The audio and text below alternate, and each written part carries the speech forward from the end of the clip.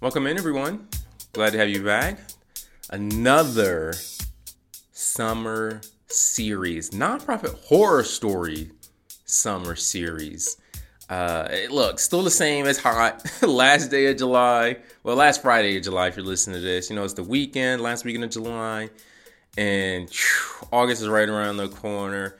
It's hot here in the Southwest. You've been hearing, for you folks out east, that Phoenix is having, I think, like 18, 20 days of straight 110 or higher highs in the day. For you folks back east, it's hard to really describe how hot it can be, but it is just really hot. So glad to have you here. Be sure to follow us on Instagram if you aren't doing that already. We've got some numbers. Listen, we got 75 followers. Instagram is just so interesting of a platform in space. I know people now are talking about X. It used to be Twitter. Now it's X, I guess. Elon Musk, Elon's app. And then you have Threads. Still haven't hopped on Threads. I haven't even checked it out. You know how it is. 35, just too busy. Haven't checked it out. So follow us on Instagram. Millennials, you know where we're at. Listen, one thing to note. Usually I've been doing it's not even usually, every other Wednesday I've dropped an episode since March. So we've gone 4 months straight of just content. This is the first time I'm actually going to switch it up a little bit. No episode this Wednesday, August the 2nd. We're going to do August 9th. We're going to do August 9th. I've got some really great topics coming up, but need a little bit of respite, need a little bit of a break. So this is an opportunity. I work in a space where I'm interacting with a lot of young people, actually, and a lot of young people are going back to school in the Albuquerque area August 3rd. So there's just a lot of transitions that are happening right now. So you decide, you know what, I'm going to take a break. We'll be back August 9th, fresh new episode. But things are going really well, actually. We got some great numbers. We're racking up, actually. The downloads keep going up week after week, so we appreciate you all as insiders. That's what I like to call you all, insiders, because you're in the nonprofit space. You've got some great insights into the world, so we got you as an insider. One more thing, and then we'll get to the stories. This is going to be the last summer series of the year because, and that's part of the reason, right? Because we have these transitions. Kids are going back to school, at least here in the Southwest, the first week of August. I've got transitions. My son doesn't even go to school till August 22nd. He goes to a little bit of a different school. So they have a little bit of a different setup. So he doesn't go till August 22nd. But everything changes because he's got like 2 weeks, no camps and stuff like that. So I gotta time myself accordingly these next 3 weeks. So this is going to be the last summer series. We're going to do this every year. I think we're going to do this every June, every July here on the Nonprofit Insider Podcast. We are going to do the Nonprofit Horror Story Summer Series. So look out for 2024, and you don't have to wait till then. If you have a nonprofit story you want to share, go ahead, reach out to me at swim.kareem@gmail.com. I've got it in the show notes. Gives you a good opportunity to share some of your nonprofit horror stories with the world. All right, I think that's enough for now. Let's get to the stories. One of my favorite aspects of doing the nonprofit horror story summer series, and look, I know it's only been the second episode, but we got some good numbers. Not to brag or anything, but I look at the download numbers. A lot of people like the nonprofit horror stories. So, like I said, we're going to do this every single year. It's going to be great. But one of my favorite parts of doing it is the guarantee. A guarantee that you're going to get a nonprofit horror story from me. And listen, if you've been listening to the podcast up to this point, you know I give my insights, my thoughts into the nonprofit space, the industry as a whole, and some of the different energies that come in and out of the nonprofit world. But I haven't really shared a whole lot of in-depth nonprofit horror stories. And so every summer, you're going to be guaranteed to get a story. Now, look, throughout the rest of the year, you're going to get some stories too. I'm going to sneak some in. But at the very least, June and July, Swim's going to deliver. He's going to have some really good stories to share. So that's one of my favorite parts about the nonprofit summer series. And I'm not going to lie to you guys. I had a little bit of a struggle. I was like, I have so many stories, but I need a good one, a fun one. Not too deep. It's sun's out, it's hot, we're all smiling, just a little bit more. I wanted a really good story. So I thought in the vault and I looked at all these ideas. And then I remember I had a story from my time doing some international travel. Because as much as I've done a lot of work working in the nonprofit space as an employee, I've done a lot of activities as a volunteer in the nonprofit space. And this is probably one of my top 5 ever nonprofit stories. I mean, honestly, this might be my top 3 nonprofit story ever. Just as a whole, horror story, feel good, all of the above. This is just one of my favorite stories and one of the prime examples of what it can be like being in the nonprofit space. So let me tell you the story real fast. Back in 2012, my ex-wife and I, we were living in Seattle, Washington. And we were at a point where we had been living there for about 2 years, and we were discovering very fast it's expensive to live here. We were going from 2 cars to 1 car. I was working at a car dealership called Stadium Nissan. You guys can look it up. It's now defunct. So working at a car dealership, slinging cars, new and used. It's wet all the time. It's dark all the time. It's cloudy all the time. And it's expensive. So we have lived in one place, moved to another place, and the costs, even in those 2 years, it just kept going up and up and up. And so, you know what? We need something new. So my ex-wife and I said, you know what? Maybe we need to really do some travel and get out of the country. We had a little bit of taste. We went to Canada one time because, Seattle's only 3 hours from Vancouver. But we wanted something a little bit more. We wanted some beach. We wanted some sun. We wanted some good weather. And so we looked at Central America and we looked at everything possible. And we ended up finding this place called Placencia, Belize. If you haven't been to Belize, an amazing country. It's the only country, if I recall right, in Central America where the main language spoken is English. So listen, I don't speak any other languages. That's an advantage for me, obviously. And it's a great country. It has, at least where we were at, right? I mean, I haven't been to all parts of the country, but the parts where we were at, we spent a little bit of time in Belize City, like a couple hours. We visited a couple other areas, but the country as a whole, really, really great. And so we were in this place called Placencia. That's spelled Placencia. I'll put it in the show notes. And it's a town, small village, about 1,500 people when we were there between Dangrija and Puta Gorda. Again, I'll put this in the show notes. Y'all can look up this particular village. So when we were there, it's about 1,500 people. I looked the other day. It's been increased to about 2,000 people now. 10% of the village was made of expats from places like Canada and United States especially. And it was a lot of people from that area, from like the Wisconsins or the Montanas and the Torontos. People that were just like, look, I'm tired of being cold and shoveling snow all day. I'm going to go to the beach. So 10% of the village was expat, and they had a 2-to-1 exchange rate. So every US dollar got you $2 in Belizean money. It's close by the beach. I mean, we just really, really loved it. And after being there for a couple of weeks, we said, you know what? We want to volunteer. We want to be able to, now that we're a little bit more situated, we want to be able to learn more about the community, grow within the community, and contribute to the community. We're coming there with our money or whatnot. But we understand what it is. We're U.S. citizens in a country that is not the U.S., right? So we said, we want to be able to volunteer. And we ended up finding that there was a Rotary Club in the village.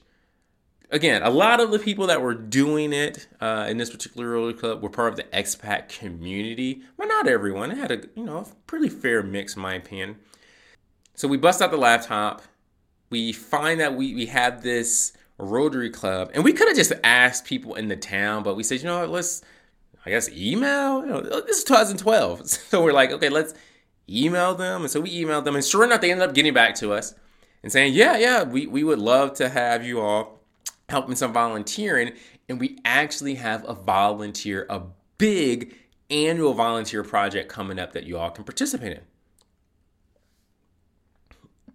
My ex-wife and I are like, yeah, for sure. This is great. So we ended up meeting, I think it might have been the secretary or the vice president.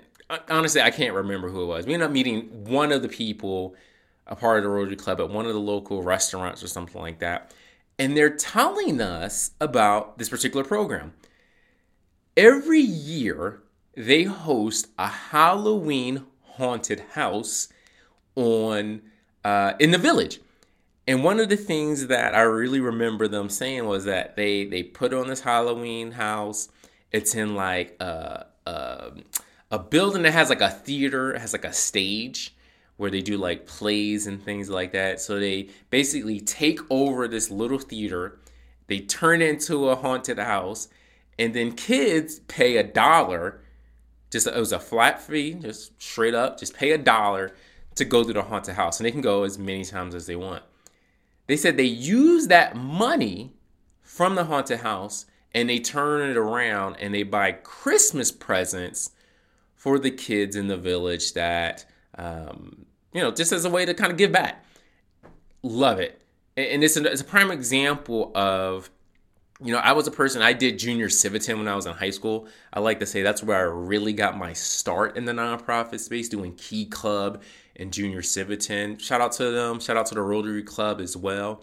I said, yeah, that's the type of program in the nonprofit space that, listen, we're in the U.S. A lot of folks do some really high-end things, but at a basic level, hosting a haunted house, using the money that the kids give you to have fun to buy themselves presents, I love it. And I'm sure they supplement some of it. They probably add a little bit more to the pot, things like that. So I said, yeah, ex-wife and I were like, yeah, we're game for that.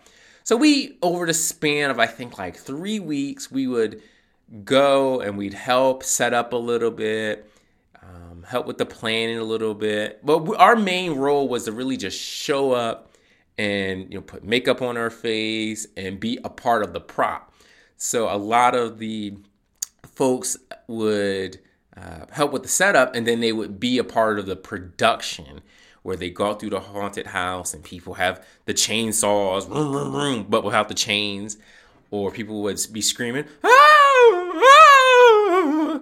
And so the kids are young. They're like anywhere from 9, 10, 11, 12, all the way up to adults. Adults would come through as well. And just like, yeah, this is right up her alley. So I remember after all that work, we set it up. It wasn't super hard. It wasn't anything extravagant. It wasn't like we had major productions. I think we had a fog machine, dark lights, red lights, but nothing super crazy. It was really low budget, but so much freaking fun. And listen, I mentioned this earlier. They're all Canadians and Midwesters.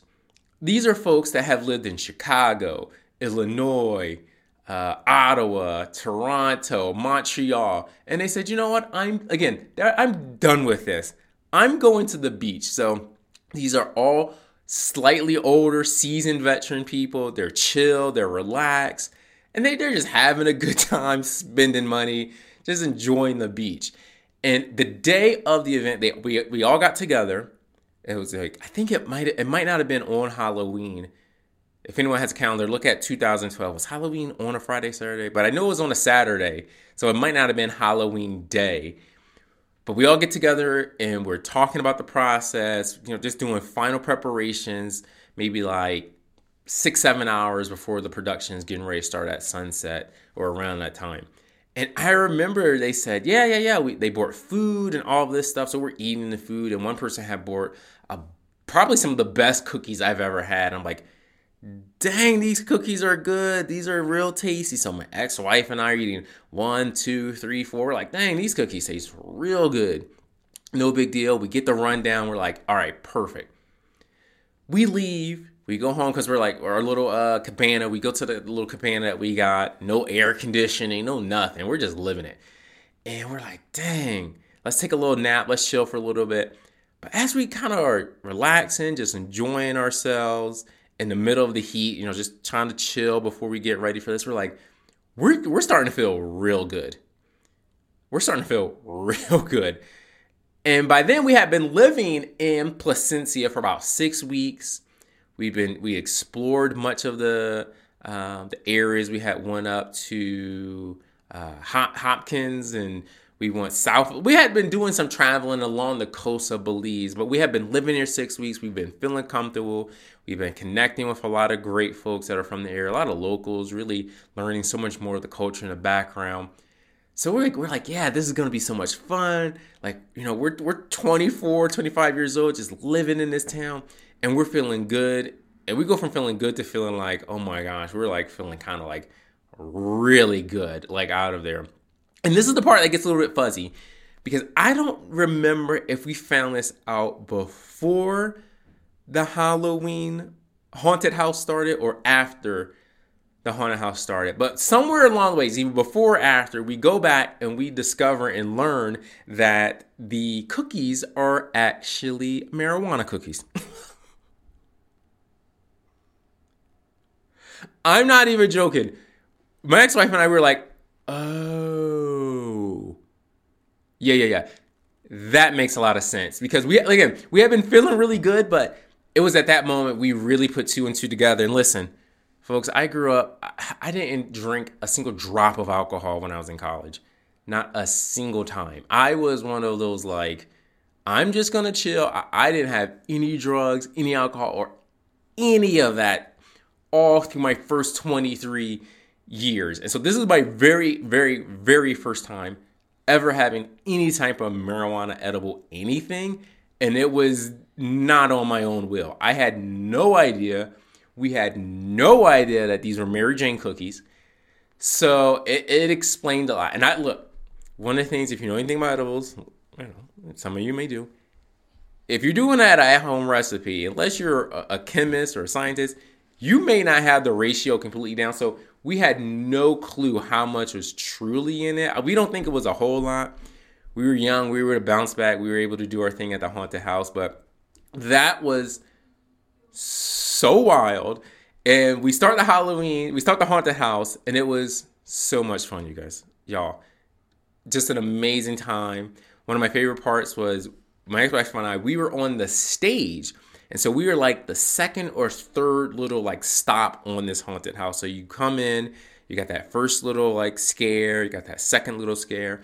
And we were on the stage. And one of the things on our little setup and our production on the stage is you would walk by it and it would look like we were cutting each other's heads off, because they gave us the chainsaw. Not even joking. So they gave us the chainsaw, and we would turn it on, go vroom, vroom, vroom, and we would act like we were cutting each other's heads off. We would look at the kids' faces. They'd be so scared. They wouldn't know what was going on. I remember one or two occasions where someone would walk in, they'd hear the chainsaw, and they'd turn right back around. Just a lot of fun. So much fun. And look, that's a true story. The cookies, the haunted house, all of it. So not necessarily a horror story in the way that we've done nonprofit horror stories here on the podcast, but a horror story in probably the purest sense of the word. So shout out to Placencia, shout out to Belize, and shout out to the Placencia Rotary Club. I got to look up and see if they're still around. I didn't look up beforehand. I was so excited to share this story. They did an amazing job. And so shout out to all the nonprofits and social clubs and entities out there that are doing some amazing work. You just never know what type of stories you're going to have and which ones are going to stick with you.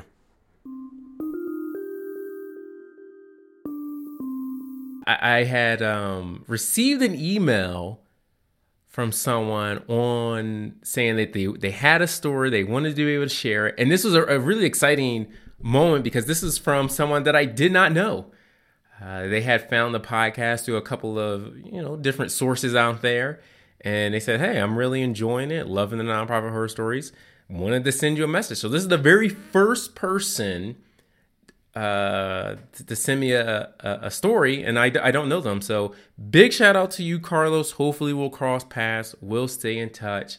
And this is a good opportunity to plug it in. If you have a nonprofit horror story you want to share, just reach out to me. swim.kareem@gmail. You can also hit me up on Instagram. It'd be easy to find. Just look up the nonprofit horror stories. I have that all in the show notes.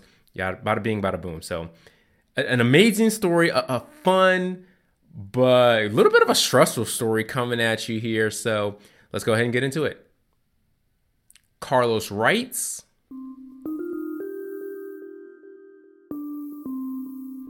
"Hello, Swim. Loving the podcast and the direction you are taking it. Excited to see where it goes. I have a nonprofit horror story that may not rise to the level of absolute terror, but it is one that put me in a state of much dread. So, I had a 4-year-old cat named Oliver that I received from my sister, who ended up moving overseas to Germany with her wife and, as you would imagine, could not take the cat with her. The cat and I bonded pretty early on, and I got to love the cat pretty quickly. About 2 years after getting Oliver the cat, she went missing. She was an indoor-outdoor cat, so she usually would come and go as she pleased. After about 4 days of her not returning home, I decided I needed to put some missing flyers up around the neighborhood. I tinkered on the flyer for a little bit and ended up making about 3 different versions of the flyer. I didn't have a printer at my apartment. This was back in 2014, by the way. So I decided to print some copies of the flyers at the nonprofit cancer research organization I worked with. The organization is a mega giant in the health nonprofit world, but the office I worked out of in Indiana only had about a dozen staff members or so. I remember quite vividly that this was on a Friday, and I wanted to print off about 40 or so copies so I could hang up the flyers after work and over the weekend. It was about 12:30 in the afternoon, and I was about to go to lunch, but I wanted to print off a few copies in different color paper before going to lunch so I could see what they looked like or if I wanted to make any changes. I printed off the copies, and they looked pretty good. This is where things turned bad. I went to lunch at a deli close by, ate, and returned to my office about 45 minutes later. That's when, to my horror, I walked into my office and I was almost immediately approached by one of my good coworkers. She said to me, and I will never forget this part. She said to me in a bit of a straightforward but concerning manner, "Is this yours?" while holding out one of the flyers in front of me. I nervously said, "Yeah," and she proceeded to walk me over to the table next to the printer where I saw hundreds upon hundreds of copies of my missing cat flyers. My face went blank. Our office would often close between 12 p.m. and 1 p.m., so when my coworker returned to the office from her lunch, she said the printer was running non-stop. So she went to see what was happening and discovered a pile of papers all over the floor next to the printer. She was able to stop the printer, but not before nearly 2,200 copies of the flyers were printed. To this day, I don't know what in the world happened. I don't know if it was a formatting issue that caused so many prints, or if I fat-fingered the number of copies I wanted before going to lunch. But I was so embarrassed and downright horrified. It would be more than 6 months before I lived down the office jokes of what we called the 2014 print fiasco. And here's the ironic part. Oliver the cat ended up returning to me about 3 days later. Turns out a person in the neighborhood thought the cat was abandoned, and she ended up being at a neighbor's house for about a week. My advice for nonprofit cat owners: if you can put a collar and tag on your cat, do it. And of course, watch how many copies of flyers you print before going to lunch. Anyway, take care. Loving the podcast, and seriously, your nonprofit horror stories are 10 out of 10. I hope this makes the cut. Well, I can tell you for sure, Carlos, this is making the cut, and this is going to make a very special episode. It's making today's episode, episode 10. What an absolute wild ride. Because of course you're wow. I'm like invested in the cat. I'm learning about the cat, and I'm like, oh wow, there's flyers. Like when I was reading this for the first time, I didn't know what direction this was going. But by the end, I felt that embarrassment because listen, we've all been there, right? For me, this happens a lot when I'm doing Excel and I want to print off a form or print off a spreadsheet or something like that. And you always got to watch the formatting because there are going to be those occasions where you print that particular page or 2 or 3 that you want. But then, Excel is infinite. It can go on forever and ever. And so there have been moments, honestly, where I've printed off an Excel form and 50 pages in, I'm like, what the heck is going on? And you look at the printer and it says it's going to print 1900 or it's printing 1600 copies or pages of what you want. So 100% relatable, Carlos. You're not alone. And I know for me, I've had this happen, like I said. So yeah. And I had asked, I said, well, how did you know that it printed off 20? This was in a follow-up email. I asked him, I said, how did you know it was going to print or that it printed off 2,200 copies? And he said they ended up looking in the print receipts and that it was scheduled to print off 4,000 copies. And so his theory, although he can't, 100% prove it, is that he entered in 40 and then maybe 2 extra zeros for 4,000 where he really meant to do 40 copies. So an absolute amazing story. Embarrassment is horrifying. So I get where you're coming from. So please be sure to follow us on Instagram if you haven't already at the Nonprofit Insider. We have some really good pieces of information that are kind of floating around there. But be sure to keep up with what we're doing. And if you have a story, link up with us in the show notes because we love to put you on. Because wow, there's some really good stories out there all over the world. One of the things I really notice about being in a nonprofit space, and I imagine that this happens in other worlds, more specific. Like if you're in banking, I bet it happens. If you're in manufacturing or shipping or transportation, you have conferences, you have seminars, you have your own little thing. But one of the interesting aspects about the nonprofit space is you can be a nonprofit adoption agency, nonprofit education system, and you can still have interactions with folks that are in nonprofit, I'm thinking disaster relief or nonprofit environmental consciousness or awareness, because there's so many levels of interaction, just a little bit more compared to the for-profit or the government space. And I met this person back in 2000, I want to say 15, and I could tell that this was a really smart person, really connected person, has really good connections in the community and the environment in which we kind of operate. But one of the things I was really most impressed with this person, really, really nice. And it's an old cliche of people don't, remember you for your money, or your status, or your power, but they remember you for how they treat you. And this is definitely one of those people. Just one of the nicest individuals that I've ever really had the ability to connect with. And I only interact with this person maybe once or twice a year. It's not a whole lot, but every single time I'm impressed with her. I listen to her. If she ever had things going on, it would definitely be one of those people. So for today's nonprofit horror story, we have Akira. Akira writes, this story happened when I was working at my first nonprofit job with an international arts organization located in a city where a lot of people have their second homes. Most of the board members are retirees, so it was not uncommon that they were out of town traveling internationally or spending time at their main homes in other cities. One day, the financial director was preparing a check for a sizable amount of money, and he needed a second signature from a board member, as it was best practice in the sector.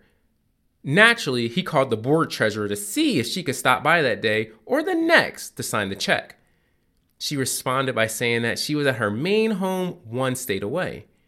She then went on to say that she could jump in her private plane and come into town later that afternoon to sign the check.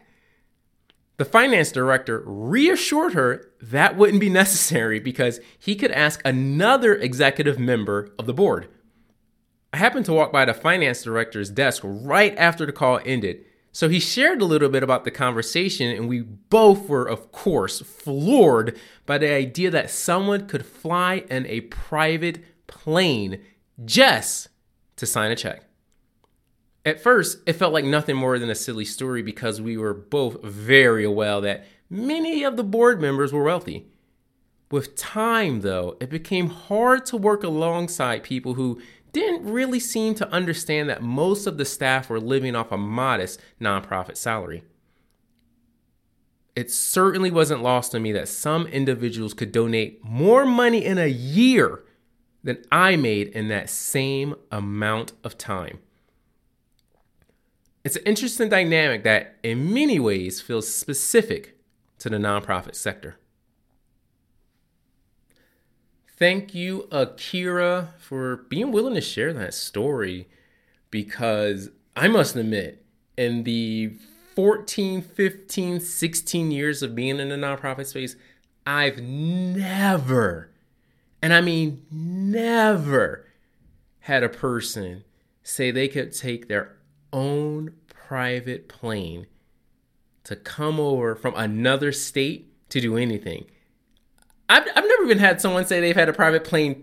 I don't even know anyone that has a private plane. So, wow, that's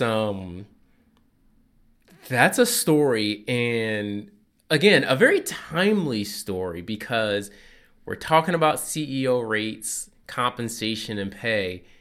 I finish hitting the record button, and then Akira sends me this, and I said, I gotta throw this story in.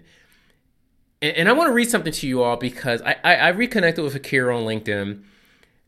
Again, someone I run into, connect with 1-2 times a year. And I wanted to give you a little bit of insight because they were saying how they had switched over from doing nonprofit work, and now they're working in government work, doing work with their local community, their local county. So big shout out to Akira. They're doing big things. And I thought this was a very interesting line when we were talking. She said, and I quote, "It has been a very healthy workplace so far, which I have embraced with open arms. I always pictured myself working in the nonprofit sector, but after thinking long and hard, decided it just wasn't where I needed to be anymore." And when I read that, there was a moment of not like a sadness, but kind of like a dang, because this is a high level person, like I said, really smart, really connected, innovative, willing to take just a person that's willing, I know for a fact, take on really good projects and wants to do amazing things, but sometimes you really just got to do what's best for you. And so when I heard that, I was like, see, the nonprofit space lost a really good person. And you got to do what's best for you, whether you're in government and you switch to for-profit, or you're for-profit and you switch to nonprofit, whatever the case may be. But when the nonprofit space loses a really high quality person like this, my goodness. And what a story, right? I mean, I just love that. I'm willing to hop on my private plane and come into town later that afternoon to sign a check.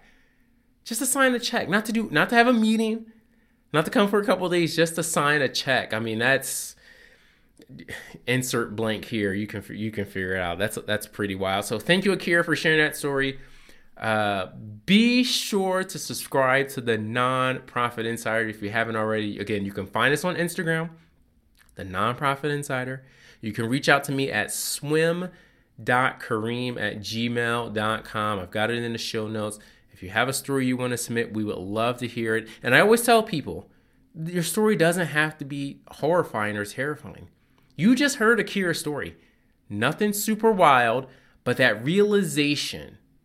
And I want to read the last two sentences from her. She said, It certainly wasn't lost on me that some individuals could donate more money in a year than I made in that same amount of time. It's an interesting dynamic that in many ways feels specific to the nonprofit sector. A great nonprofit horror story as we get out of here in the middle of summer. Go out there, enjoy the rest of the day. We'll see you in the next episode in 2 weeks. Take care.